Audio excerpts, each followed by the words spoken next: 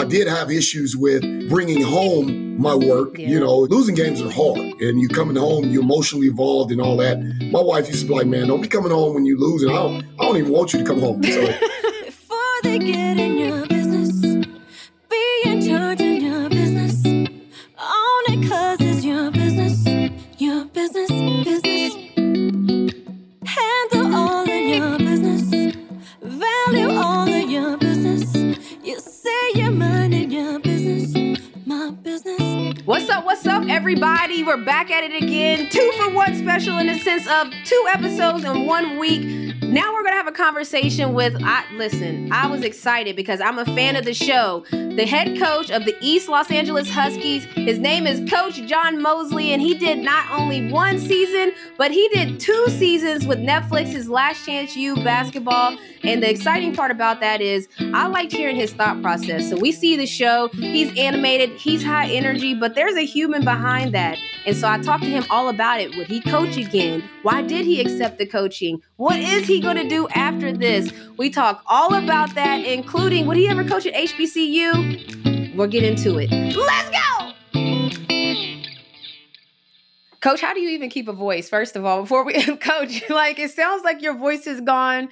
My son and I watched this show. So what's going on? You know what? I sing in a choir at church and I can't sing anymore. So I used to be able to, sit next to my wife and be able to, sing some Brian McKnight, old school Brian McKnight. Okay. I used to be able to hit the high pitches and I can't do it since I've become a head coach. Assistant coach, I was a little more quiet, but wow. So that's been some years now then since you ain't been able to hit them notes. That's I ain't been able to sing Brian McKnight. And my kids are laughing. They're like, when I try to sing to her. And so my kids are like, dude, you can't sing that. And my wife says, no, he used to be able to sing it to me, but he just lost his voice screaming. So you could really sing beforehand though? Not like professional, but I can hold the note to where it was endearing to my wife. Let's say that. Nowhere past that. So head coaching has some other implications. I was saying that my son and I, we really do watch the show. I use it as a teaching tool because he plays ball and the stuff that you be talking to the kids about, I be like, you heard what he said? And so I'm curious because I asked him, does he have any questions for you? And he said that we see a lot of their regrets and a lot of things that they wish they would have done different. Do you have any things that you wish you would have done differently, as you look through your career? Yeah, I wish I would have listened to people that were saying what I was saying. And so I understand what they're going through and why their reactions are the way they are. And so we're trying to break that barrier down. Like, dude, I know exactly kind of how you're thinking. And I'm telling you that, we got to break that down. It's okay to think that way, but understand that we're losing opportunities to get better or we're just losing opportunities because of our responses. So we're trying to break that down a little bit sooner than it broke down with me. That's crazy. And how did it become about? How did Netflix find East LA? How did they get in? Did you guys pursue them? They just came to you all? It was a cold call. And you know what? Before this all came out, I have no social media. I like to stay underground. And then all of a sudden they call me. I'm like, man, I'm not doing that. That's not me. I just stay underground and do me. And they said, it's a good show. And I kind of looked at it. I was like, oh, no. When I watched the other coaches, I was like, I'm not doing that. I said, I can't do that. I can't be the way they are. And I asked a few people. And what's interesting? The person that kind of convinced me was my pastor. He was like, no, you should do it. I thought he was going to be like, no, just stay in the church and be, But he said, no, you should do it and live out your life on the camera. And I said, man, I'm going to get fired. And he said, no, you'll be fine. And, we were able to plant some seeds and a lot of people were encouraged and was able to see some authenticity in it. So it worked out. And you know what? They did a good job of really telling the story and kind of, some of the things that were important to me, being able to put that on camera. And so it worked out. I was actually surprised. When you go through it, you're like, there's no way this is going to be entertaining. It's highly entertaining. Okay. Yeah. I thought I'd come off like a jerk. I'm like, I don't know, man, how it's going to work out. So no, it's highly entertaining. So you don't have any control in the back end of it. They just film you and then you watch it with us pretty much as it comes out. Yeah. They control all the content. But you know what? I think Greg Whiteley, who's the the kind of creator of the show, he told me, he said, it's just going to be a mirror of you. And I'm thinking like, let me go look at myself and see what I look like. And I said, all right, if I'm passionately trying to help these kids, and I truly am, like in my heart, and it really was revealed during the show. Yes, I'm a little hard and I'm kind of grimy and I'm going off on them, but what's in my heart is really that they move on and they have success, and that's what's, I guess that's what everybody saw. No, that's definitely what comes across. And so this is season 2. So usually Last Chance U, they switch schools and coaches each year, but they came back to you for 2 seasons. And like I said, my son and I, we're like, watch it religiously every time it comes out. Now, we saw Deion Sanders has a docuseries called Coach Prime on Amazon Prime. Would you ever be interested in having like Coach Mosley, where it's your own basically, and they continue to follow your team year to year? All respect to Coach Sanders, to Prime. You have to be committed. It is a lot of energy. There was messages that I want to get out that all of us coaches need to know in my heart. I feel like, look, these kids need our help and we need to continue to inspire them. So that's something that I would like to continue to do, but it's another commitment. There's a commitment to be on display and to be able to share that. And it's a lot, to be able to have a commitment to say, my door is open. If I'm going to commit to this, my door is open so they can see where I drum all this energy up. It comes from home. It comes from family. It comes from having a foundation of integrity all the way around. And that's a commitment. And so that's part of the challenge. I don't know. I would have to sit back and pray and ask my wife, because if we going in, you got to go all in as we did this show. We went all in and, we'd have the end of the day coaching my team. And I'm like, all right, I'm tired. I'm ready to go home. Here's the mic. Take all this stuff off. I want to go home. And they say, hey, coach, can we hop in your car and go with you and go home? And then I'm like, call my wife. I'm like, they come into the house. She's like, what? And so those are things that you got to be willing to commit to. And I just need a breather here, but possibly, because I think there's still some stories that need to be told. I know exactly what you're talking about. And so how do you balance that, though, of like the home life? You have kids, you're a husband. Like, how do you balance all of that and still pour in so much to the kids? Because I think that's what comes across the most to us is like watching you, all the energy that you put into practice and everything. But then when you go home, you still have to have something left for your family. Well, whatever I'm doing, there's a lot of people that know how to multitask, and I'm not great at multitasking. So wherever I'm at, that gets 100% of my time. And so if I'm a family, I'm 100%. I'm just as emotionally involved as I am with my team. I'm giving my family that emotional attention, whether it's that day we're joking and we're clowning, or that day I'm looking in their eyes and I'm asking them about their sports, or and then when it's my wife is looking at me, you just all with the kids, what about me? And then 100%, I got to give her that 100%. I'm 100% whatever space I'm in. So I'm going home. I did have issues with bringing home my work. Yeah. You lose a game, or winning a game is not tough. Losing games are hard, and you coming home, you're emotionally involved and all that. My wife used to be like, man, don't be coming home when you lose. And I don't even want you to come home. So I've learned how to leave that at the door and go 100%. I think our families understand it. I'll say this, for a lot of coaches, they ask me, man, how can you do that and do all the traveling and whatever you do, how can you do that? Well, here's what you can't have. And a lot of guys want to say, well, I need some me time. I need some guy time. I need to go spend time with my boys. Well, if I'm going to spend 100% of my time with these young men and pour into them, then my family gets 100% of the time. There's not much me time. And so the social life, I think that's where the family breaks down, is you spend all the time at work, and then you say, well, I still need my personal time. Let me go to the bar with my guys and my friends, and then let me come home. Like, no. Like, if you're going to pour into that, then you know what? Something has to be eliminated. So I'm not the guy that's going to go home and sit and watch NFL on Sunday and just sit back and, drink and sit. No, it's family. It's church. It's their time. I don't have personal time. Well, me and the guys are going to we going to the Lakers game or something like that. Or I'm going to do you like this. We go to the Sparks game. Like, no, okay, thank you. I don't have time for that. My time is my career, my job, and then completely with family. And I think that's what happens with the breakdown. Everybody says, well, my job, it broke down my family. And like, no, my wife understands the commitment that I have. She understands how much time it takes, the hours that it takes. But when that clock stops there, even if it's a 10-hour day or a 14-hour day, when that clock stops, she gets 100% of the time.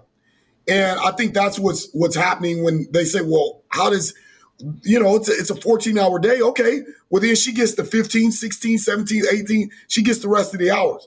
And the family gets the rest of the hours, even if it's that long. So I think that's when everybody asks me the question, I say that's what happens. They get the rest of the time. It's no, well, I need some me time. Like, no, that's it.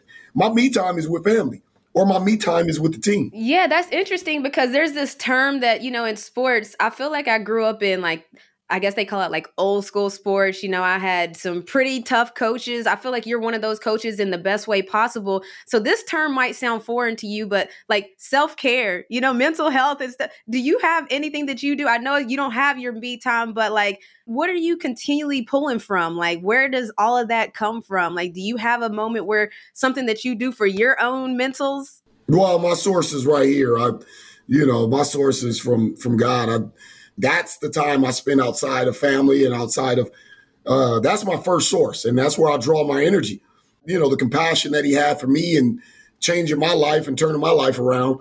I see myself in all of those young men. I see myself when somebody's burdened, when my wife is sad because I'm not spending time with her. I know that feeling. So I make sure that I'm compassionate enough to say, I understand. Let me flip the switch and make sure I give her the time that she needs. When I look at those young men's eyes and I see their eyes, you know what, let me flip the switch. And because I see the eyes that they have and the way that they look, or when someone's down, I see the same thing. And, Christ did it for me. So I kind of flip the switch and realize that I need to pay it forward and do that in return. So that's my source and that's my energy, and realizing and I get joy out of it. I get excited. I have enthusiasm because that's the strength and source. So it's really no personal gain. The gain is to make sure that we see them have success and to pour into them, and that the seeds are planted so that they can have life, so that life can come out of them. Life can come out of my family. That's my first responsibility.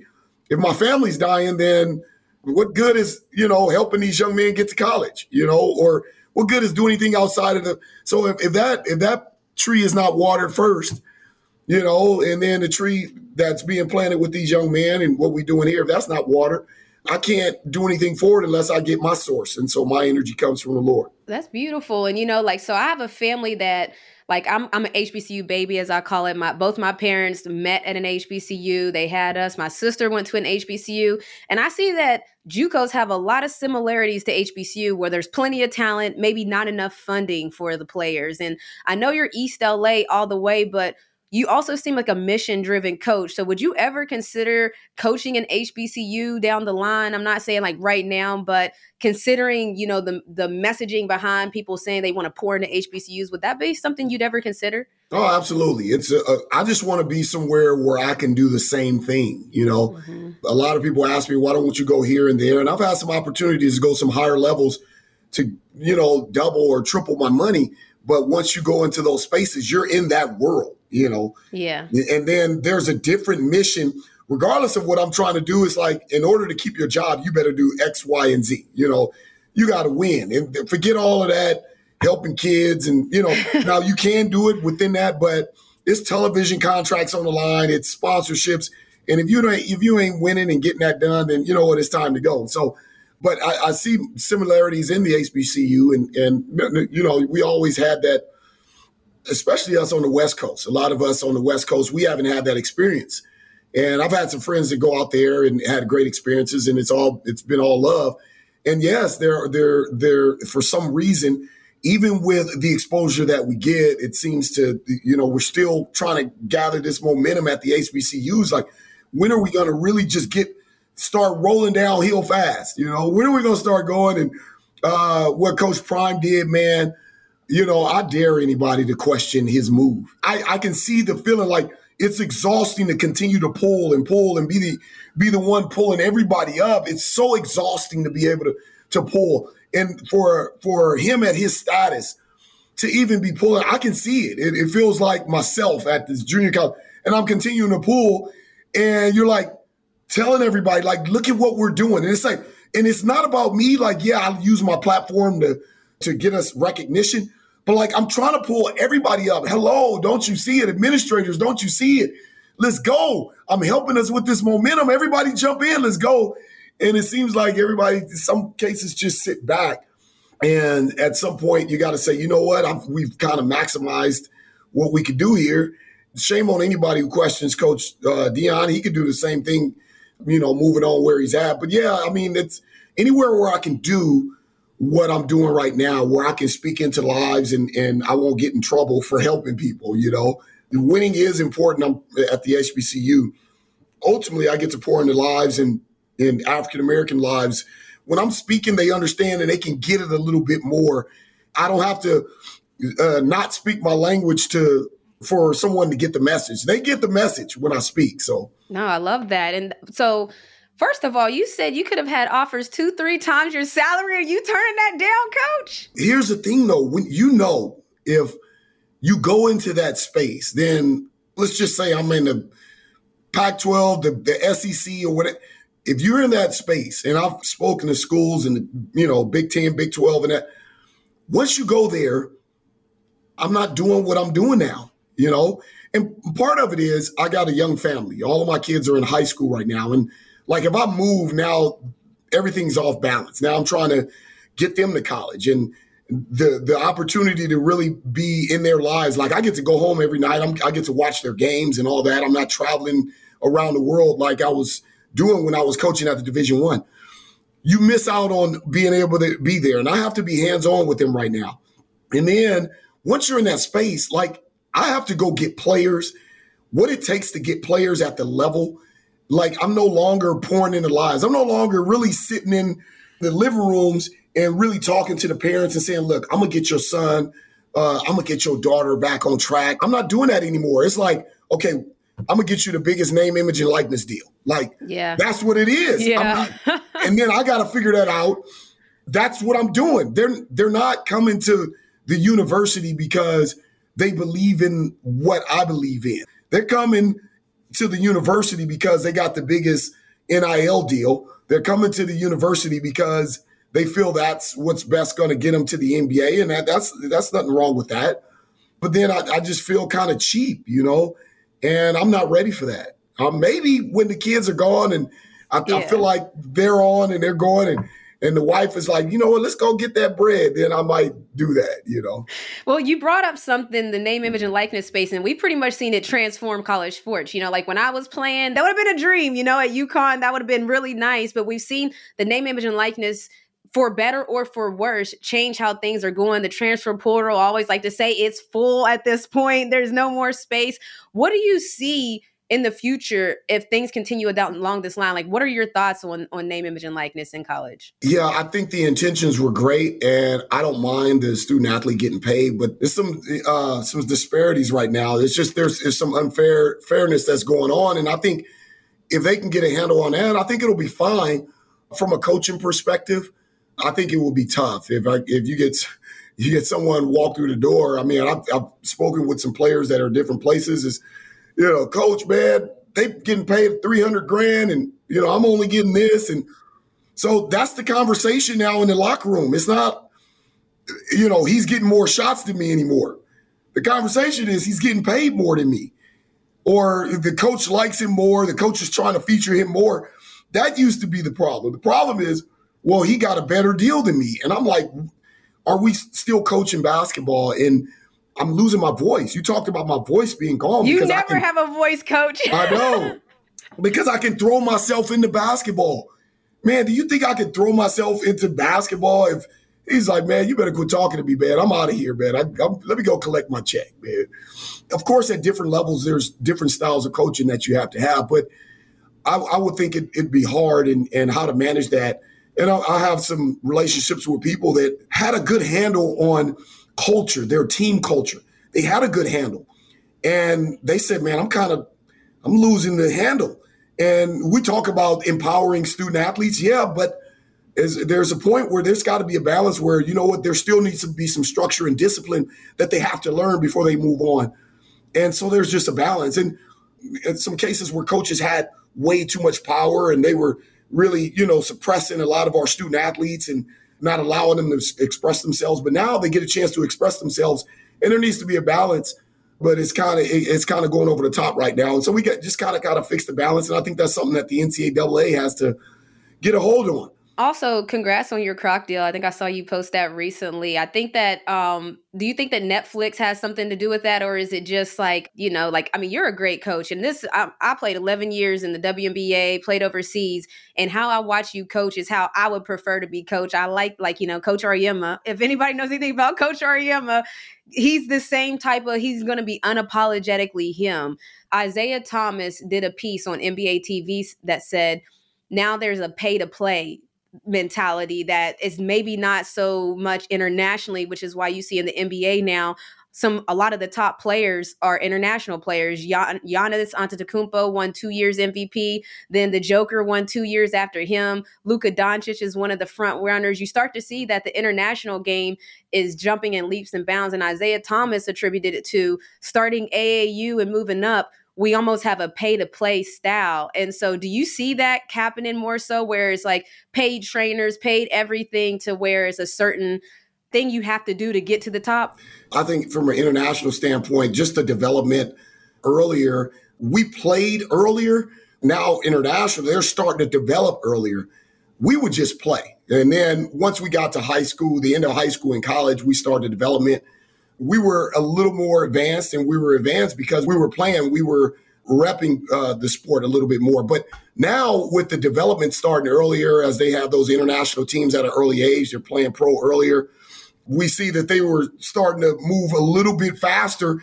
And it's like, hey, before they pass us up, we better start our developmental leagues and pay to play. And, you got the G League and you got the G League Ignite with my guys over there with Pooh Jeter and Jason Hart. You got that team where they're starting to take, those kids, those high school kids, and say, hey, we might as well start that pro development a little bit earlier. That would work to our benefit instead of guys moving so fast with just AAU and kind of in a sense where we're a little undeveloped because we're trying to play so much. Let's have a developmental phase. Let's stop trying to rush and just play and build a platform. Let's really start our platforms in development and developmental, and let's make that our gauge, and not just the AAU gauge where they go out and play on the shoe circuit. Let's start truly a developmental, and let's let that be somewhere where the kids can get paid at, and not just do the club circuit where the kids see the benefits. Speaking on the pay to play and all of those, you're a girl dad, and so I think you can understand. I'm curious what your thoughts are on why the WNBA and other women's sports only get that 5% of the media coverage. Like coming from, you have friends and different things. Like, I'm just curious, like, what are your thoughts on why women's sports have such a gap when it comes to coverage? And I'm not even talking about pay. I'm just talking about like the media coverage and the following and the sponsorships. What from your perspective, what do you think it is? Yeah, I think it's something in the past that just in this generation is still trying to accept. We're moving past the 40s, the 50s, the 60s, and the 70s. The core, believe, of our media still hasn't accepted that, hey, we need a different marketing strategy. We need to up our marketing strategy to market across all of the boards, the women's sports. And I think just our marketing strategy, we still haven't done a good job of saying, let's be real strategic and making sure we find this marketing strategy so that we get more viewers and we get more sponsors and we get more coverage. And I think just the core of our media is still a little bit behind in that. Our CEOs and those that are in the core of our media is still a little bit behind in terms of let's find this marketing strategy to move forward.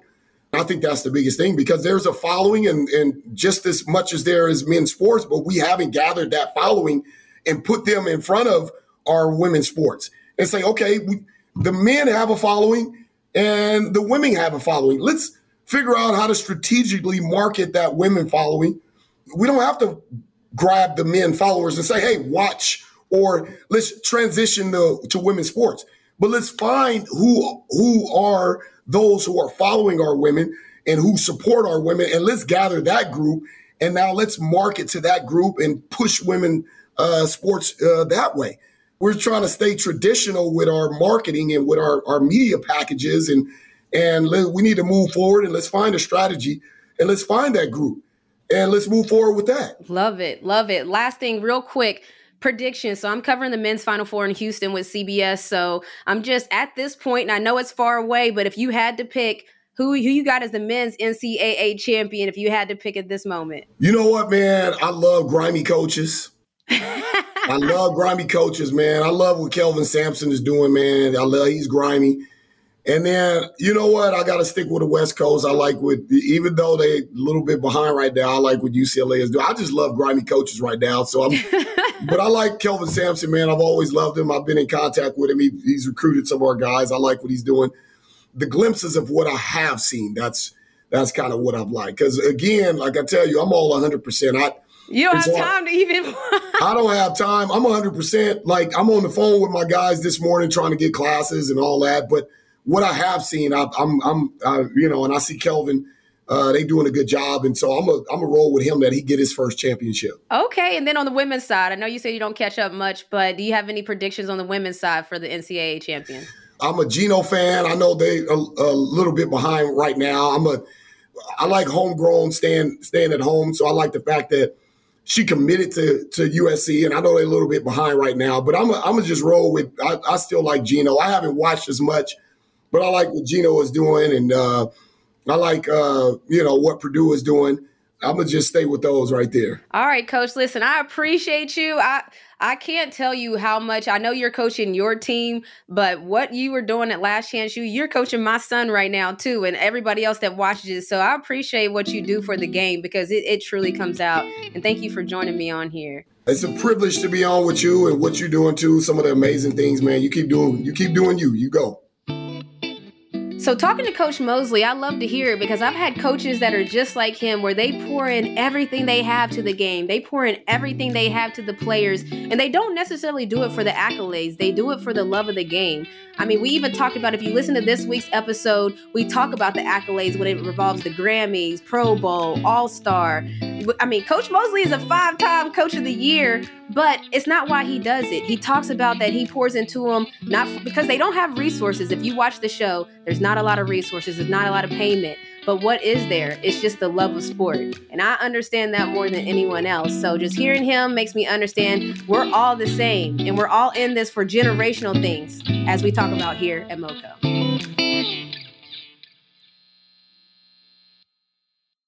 Hello, it is your partner, Big Boy, interested in giving back to your community while making new connections in your neighborhood? Introducing Neighbor to Neighbor, a California volunteers network that empowers you to take action, contribute to local needs, and be a part of something bigger than yourself. Visit ca-neighbors.com to learn more about how you can get to know your neighbor and strengthen your community. Neighbor to Neighbor, it takes a neighborhood. Hello. Everyone is talking about magnesium. It's all you hear about. But why? What do we know about magnesium? Well, magnesium is the #1 mineral that 75% of Americans are deficient in. If you are a woman over 35, magnesium will help you rediscover balance, energy, and vitality. Magnesium supports more than 300 enzymatic reactions in your body, including those involved in hormonal balance. From functional medicine doctors to mental well-being and female hormone experts, we all know that magnesium is the one mineral to improve all aspects of well-being and health. But which one? Magnesium Breakthrough from Bioptimizers, the trusted choice recommended by leading experts with 7 best-absorbed forms of magnesium to ensure your body receives the support it needs for overall well-being. Go to bioptimizers.com/balance today and use code BALANCE10 for 10% off. Support your journey to wellness at bioptimizers.com/balance. Magnesium Breakthrough from Bioptimizers, your foundation to optimal health and vitality.